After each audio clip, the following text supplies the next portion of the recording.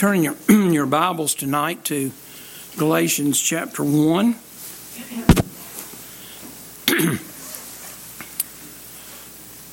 Galatians chapter 1, and we want to begin reading at verse 15.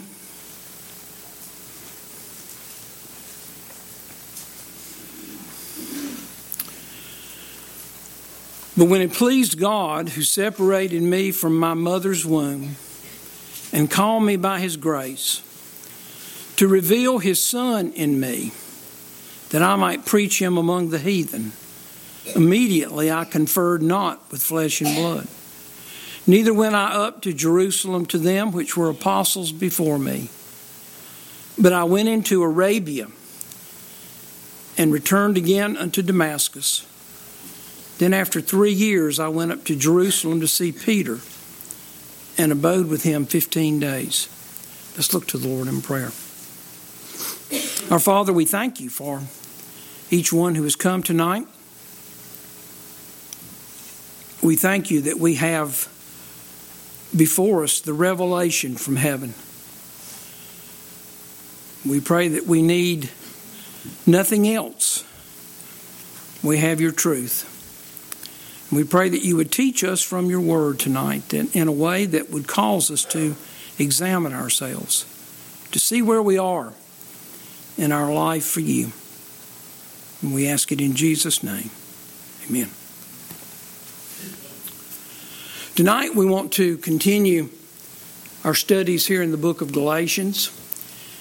And we want to at least begin tonight to think a little bit about the timeline that Paul gives here. We've been talking about how Paul got saved. And what we saw in Acts chapter 9 is that Paul got saved when the Lord revealed himself to him on the road to Damascus. When the Lord shined round about him a light from heaven. And the Lord revealed himself to Paul. Saul, Saul, why persecutest thou me? And when Paul asked, who art thou, Lord? The Lord said, I am Jesus. I am Jesus whom thou persecutest. It's hard for thee to kick against the pricks. This is how the Lord revealed himself to Paul. This is how Paul got saved. And this is how the Lord reveals himself to every man. He shines round about us a light from heaven. We mentioned 2 Corinthians 4 and verse 6 in an earlier message. For God, who commanded the light to shine out of darkness, hath shined in our hearts to give the light of the knowledge of the glory of God in the face of Jesus Christ. This is the light that the Lord shines round about us as we travel on the road of our own will, the road of our own way. This is how he reveals himself to us. He calls our name. He calls our name twice so that there is no mistaking who he is talking to. And the Lord identifies himself to us as he did to Paul. I am Jesus whom thou persecutest. It's hard for thee to kick against the pricks. And when we are obedient to the heavenly vision, as Paul said he was in his testimony to Agrippa in Acts chapter 26 and verse 19, when we trust the Lord Jesus Christ as our Savior, then the Lord wants to do in our lives what he did in Paul's life. And it's like that because Paul is a pattern. He is a pattern to them which should hereafter believe on the Lord Jesus to everlasting life. And so as Matthew Henry points out, after the Lord revealed himself to Paul for salvation, then as we see here in verse 16, he wants to reveal his Son in Paul. He wants to do the same thing in our lives. Verse 15, But when it pleased God, who separated me from my mother's womb and called me by his grace, that's salvation, the grace of God that bringeth salvation, that appears to all men. And when it pleased God, who separated me from my mother's womb and called me by his grace to reveal his Son in me, that I might preach him among the heathen, immediately I conferred not with flesh and blood. This is God's will for his children after we're saved. He wants to reveal his Son in us. The Lord wants us to be conformed to the image of his Son. And again, and I guess this is the verse, the summary verse that we could write over our recent messages here in Galatians. Paul is the pattern to them which hereafter believe on the Lord Jesus to everlasting life. The Lord wants to accomplish in our life exactly what he accomplished in Paul's life. He wants to reveal his Son in us. So how did the Lord accomplish revealing his Son in Paul? Well, we see it there beginning in the last part of verse 16. Paul says, immediately, I conferred not with flesh and blood, neither went I up to Jerusalem to them which were apostles before me. Now, notice these next words. But I went into Arabia and returned again unto Damascus. Then after 3 years, I went up to Jerusalem. Then after 3 years. The implication of those words is that the way the Lord revealed his Son in Paul so that he could preach Christ among the heathen is that he took Paul into Arabia. The Lord took him into the desert. That's what the word Arabia means. He took Paul into the desert for 3 years so that Paul could be taught by the revelation of Jesus Christ. That's what he says in verse 12. Now, that's not the way we would have done it, is it? We would have said, Paul, you need to confer with flesh and blood. You need to go up to Jerusalem. You need to go up there and you need to talk to James and Peter and John. These pillars of the faith. That might be our way. But it's not God's way. God's way is Arabia. God's way is the desert. God's way is to bring Paul apart unto himself so that he could teach him by the revelation of Jesus Christ. This is a pattern that we see all through the Word of God. Brother Jed is bringing some excellent messages on Wednesday night about Elijah. Elijah just comes on the scene. Where'd he been? Well, he tells us. He'd been standing before the Lord. Where? We don't know. But doing what? I believe we do know. The Lord was teaching him by the revelation of Jesus Christ. We see it in the life of Moses. In Acts chapter 7 and verse 22, in Stephen's sermon, we read about how Moses was learned in all the wisdom of the Egyptians and was mighty in words and in deeds. The problem is the Lord could not use a man who was learned in all the wisdom of the Egyptians. The Lord could not use a man who was mighty in words and in deeds. So what did the Lord do? He took Moses to the backside of the desert. The backside of the desert. And he took him there for 40 years to reveal his son in Moses, to teach him by the revelation of Jesus Christ, the I Am. The I Am. And what was the result of Moses coming apart unto the Lord to be taught by him on the backside of the desert?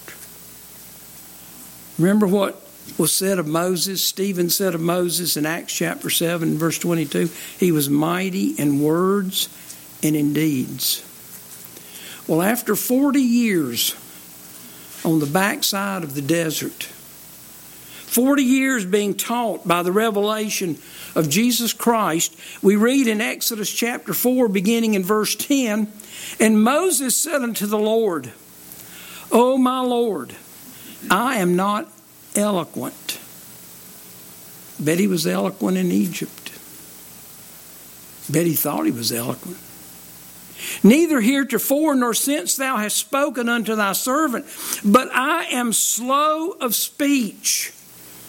Where did Moses learn that he was not eloquent? Where did he learn that he was slow of speech? He learned it on the backside of the desert. He was taught that by the revelation of Jesus Christ. I am slow of speech and of a slow tongue. That wasn't Moses in Egypt. There he was mighty in words. There he didn't need the Lord. He had himself. But in the desert, he learned that the Lord made man's mouth.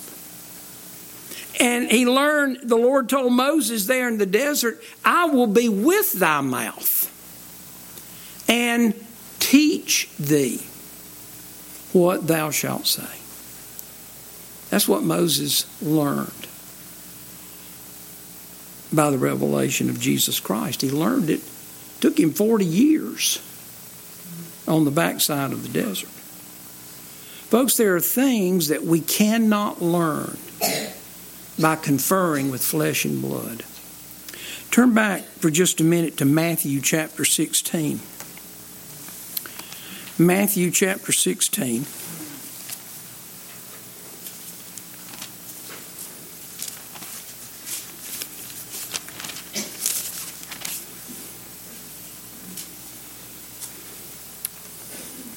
Matthew chapter 16, and look at verse 13.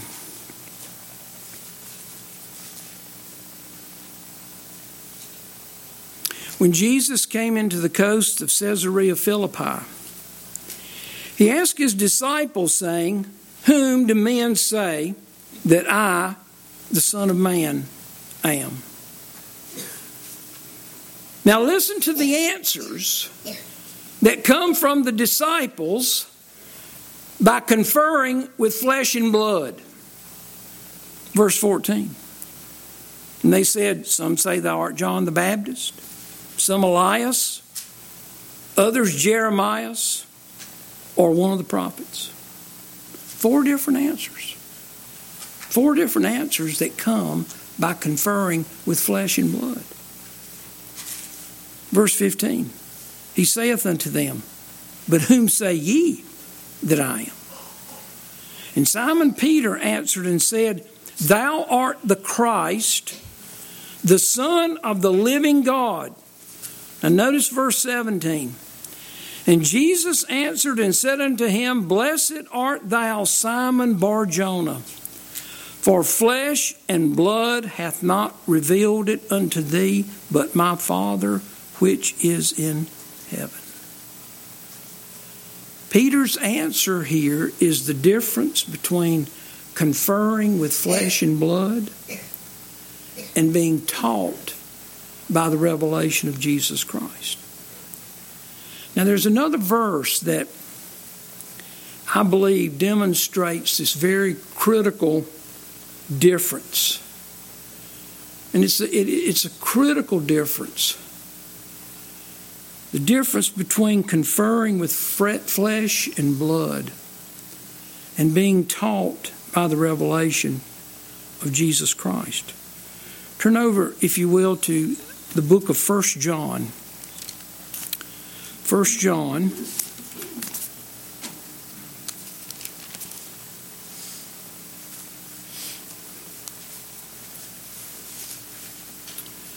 First John chapter 2, and we want to read verse 27.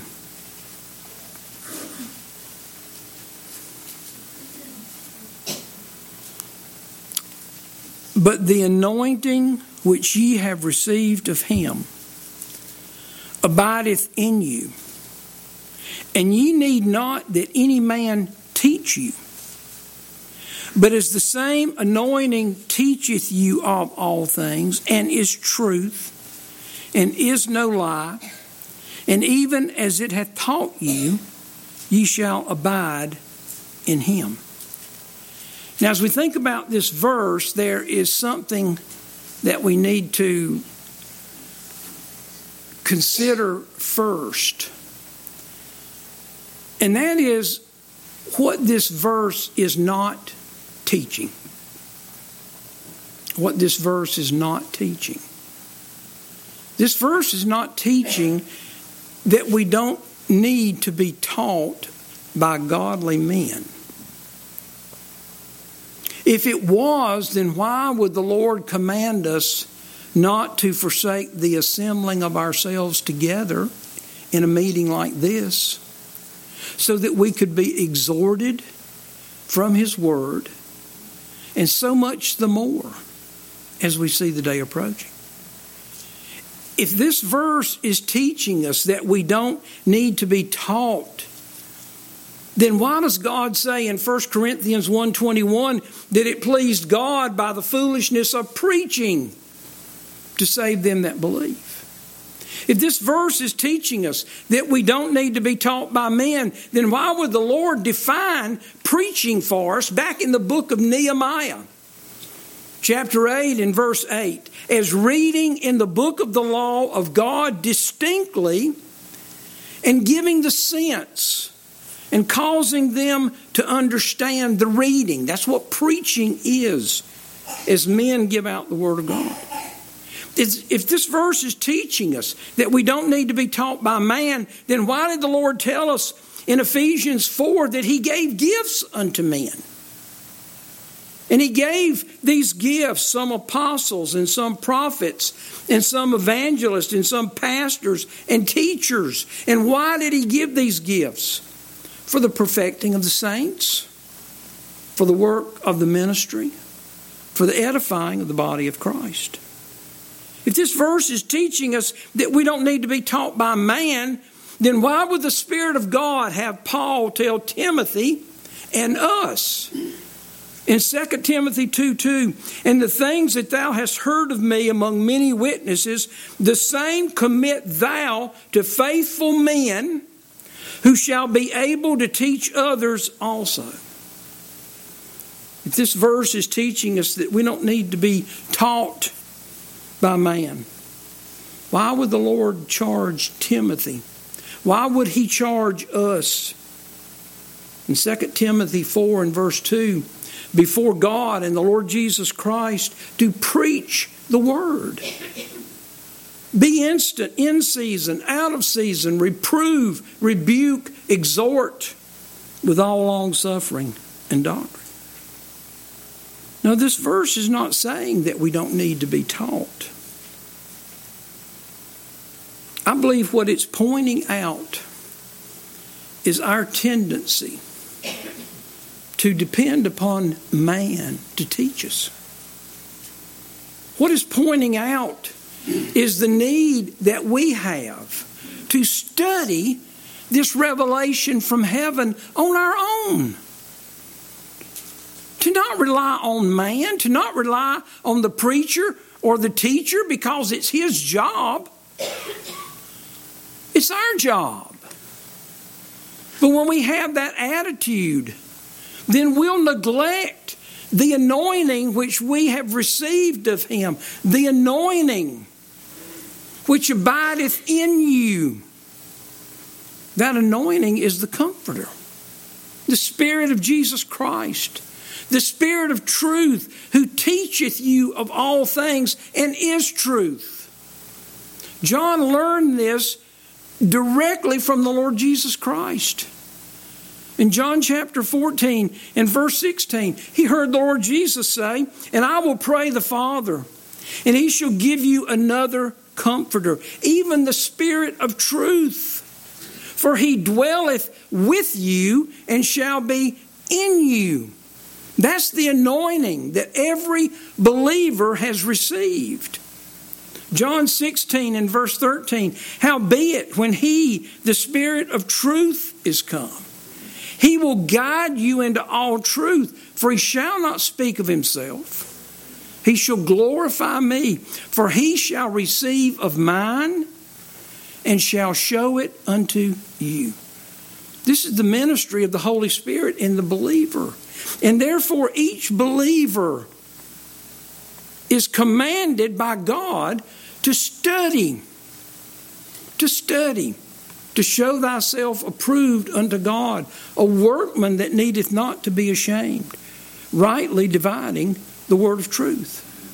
The Lord wants to do for us exactly what he did for the Apostle Paul. He wants to take us into Arabia.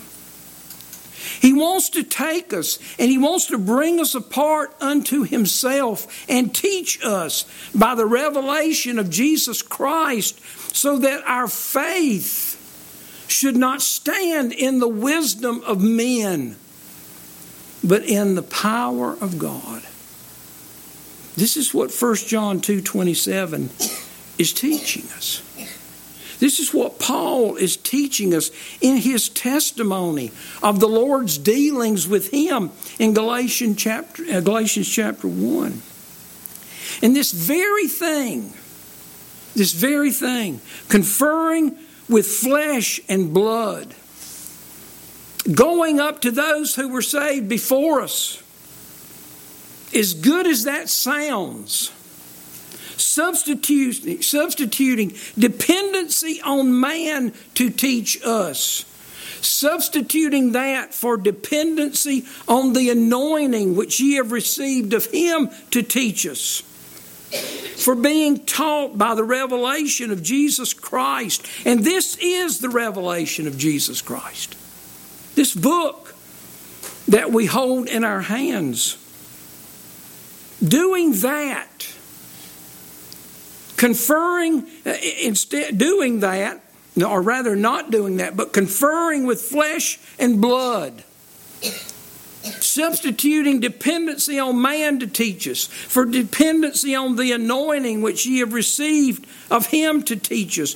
Doing that is a form of humanism. It's substituting man for God. And it is the Achilles heel of the majority of God's people in this hour. It's why so many believers are children, tossed to and fro and carried about with every wind of doctrine by the sleight of men, and cunning craftiness whereby they lie in wait to deceive. It's why the majority of believers have to be fed with milk and not with meat, because they're carnal. It's why the majority of believers, when for the time they ought to be teachers, they have need that one teach them again what be the first principles of the oracles of God. God's plan is that after he reveals himself to us, and we trust him as our Savior, then he wants to reveal his Son in us. And he does that the same way that he did in the life of the Apostle Paul. He wants to bring us into Arabia. He wants to bring us apart unto himself so that he can teach us by the revelation of Jesus Christ. This is why Paul could say, listen to his language, "For I know For I know whom I have believed, and am persuaded that he is able to keep that which I have committed unto him against that day. This is why Paul, listen to these words from 1 Corinthians chapter 15, I believe it's verse 58, or it's in that neighborhood, where he tells us, and he was telling us, and this was his condition. Remember, he said, "Be ye followers of me as I also am of Christ." This is why Paul was steadfast, unmovable. How do you get into that condition? How do you know? How are you persuaded? How are you steadfast and unmovable in the Christian life to where no man can move you? You get it by going to Arabia, by allowing the Lord to take us apart and teach us by the revelation of Jesus Christ. Paul was steadfast, unmovable, always abounding in the work of the Lord. This is why he said in Philippians chapter 3, if you want to turn over there, you can. Philippians chapter 3. This is why he said, beginning in verse 7, but what things, Philippians chapter 3 and verse 7, but what things were gained to me, those I counted loss for Christ. Where you learn that? You learn it in Arabia. Yea, doubtless, and I count all things but loss for the excellency of the knowledge of Christ Jesus my Lord, for whom I have suffered the loss of all things, and do count them but dung, that I may win Christ and be found in him, not having mine own righteousness, which is of the law, but that which is through the faith of Christ, the righteousness which is of God by faith, that I may know him. Paul's been saved all these years, and yet what is this desire? That I may know him. How do you get to know him? There's a old song we used to sing when I was growing up. Into the heart of Jesus, deeper and deeper I go, seeking to know the reason why he should love me so, why he should stoop to lift me up from the miry clay, saving my soul, making me whole, though I had wandered away. How do you go into the heart of Jesus? You go into it, his heart in Arabia. In Arabia. This place where he calls us apart to teach us by the revelation of himself, that I may know him, and the power of his resurrection, and the fellowship of his sufferings, being made conformable unto his death, if by any means I might attain unto the resurrection of the dead. Not as though I'd already attained, either already perfect, but I follow after, if that I may apprehend that for which also I am apprehended of Christ Jesus. Brethren, I count not myself to have apprehended, but this one thing I do, forgetting those things which are behind, and reaching forth unto those things which are before, I press toward the mark for the prize of the high calling of God in Christ Jesus. Oh, the importance of these words in Galatians chapter 1. These words there in verse 15. But when it pleased God, who separated me from my mother's womb and called me by his grace, to reveal his Son in me that I might preach him among the heathen, immediately I conferred not with flesh and blood.